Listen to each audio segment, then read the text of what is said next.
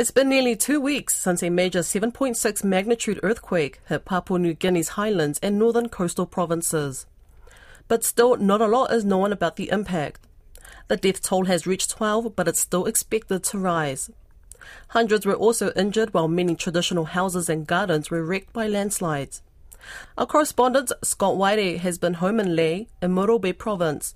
He says this week one of his biggest concerns is that telecommunications have been badly disrupted, with provider PNG Dataco blaming this on quake damage. He spoke with Don Wiseman, beginning with an update on the quake impact. From what I know in Lae, there's been several helicopter trips by the disaster and emergency unit of the Morobe province into places that have been affected. And that's from very brief discussion that I had with the head of disaster operations, Charlie Masangi. He was on his way to Salamoa, where several houses have been destroyed. Since then, I haven't been able to contact him, and I believe there are ongoing assessment efforts that see what happens in the weeks after that, because they're monitoring, things like damage to garden, migration of people, damage of water sources, and looking to allocate resources. For this particular earthquake, there hasn't been a lot of relief effort that's been visible to the public, and it's been really difficult trying to get hold of authorities to actually comment on the issue. The impression I have with the likes of Red Cross is they're waiting for this national assessment to be made public. And there have been significant communication issues, as you're well aware of, over the last few days, presumably as a result of the earthquake. Yes, Don, that's still a trend with the other earthquakes and disasters that we've had. On the one side, you've got donor agencies, the Red Cross, the UN, waiting for government action.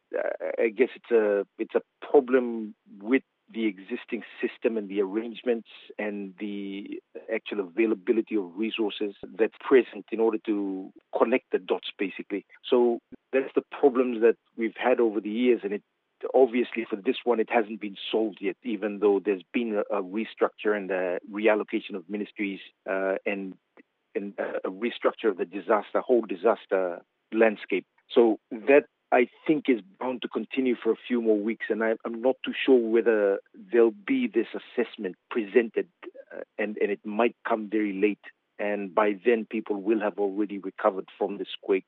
What we're getting is information directly from the villages, and they're telling us what's happening. But, the villages are very resilient. They will bounce back as soon as things happen, and they're quite used to government help not getting on time. And that's the sad thing about it. And the situation, as we understand it, is what it was a week ago in terms of the figures, that there had been 12 deaths and hundreds of people had been injured in serious or minor ways, and a lot of housing destroyed, but traditional housing, so could be rebuilt quite quickly. Yes. So the figures haven't changed, and I'm really thankful that it has remained the same. I've also checked the villages again just to make sure there are bodies that have been recovered, but so far nothing has happened. Usually they will send a text message when they get to a network coverage area, but then that's been complicated by the network problems that we've had over the last 2 weeks.